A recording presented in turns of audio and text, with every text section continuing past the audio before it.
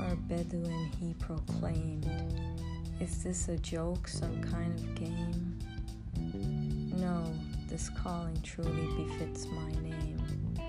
A descendant of Al-Hijaz, claiming to be a Bedouin with a cause. I swear to you, I know who is who and who was. If one can feel the other's heart, this means now that you are part.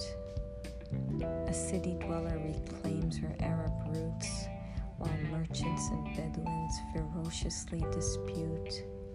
Now the two must reunite without claiming each other's right, for you are brothers in the land of love. Take this olive branch and holy white dove from me to you. I humbly say, let's stop our quibbling, let's not betray. I'm telling you, this land speaks to me. I too am a part of your rich history.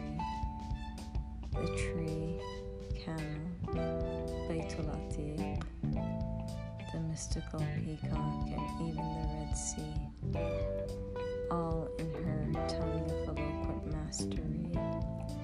Her message, unity. Come, O merchant, come, O Bedou. Let's cast away our broken hearts, mend our differences, forget the past. Let's embalm ourselves with the oud of Arabia and make ourselves a living utopia.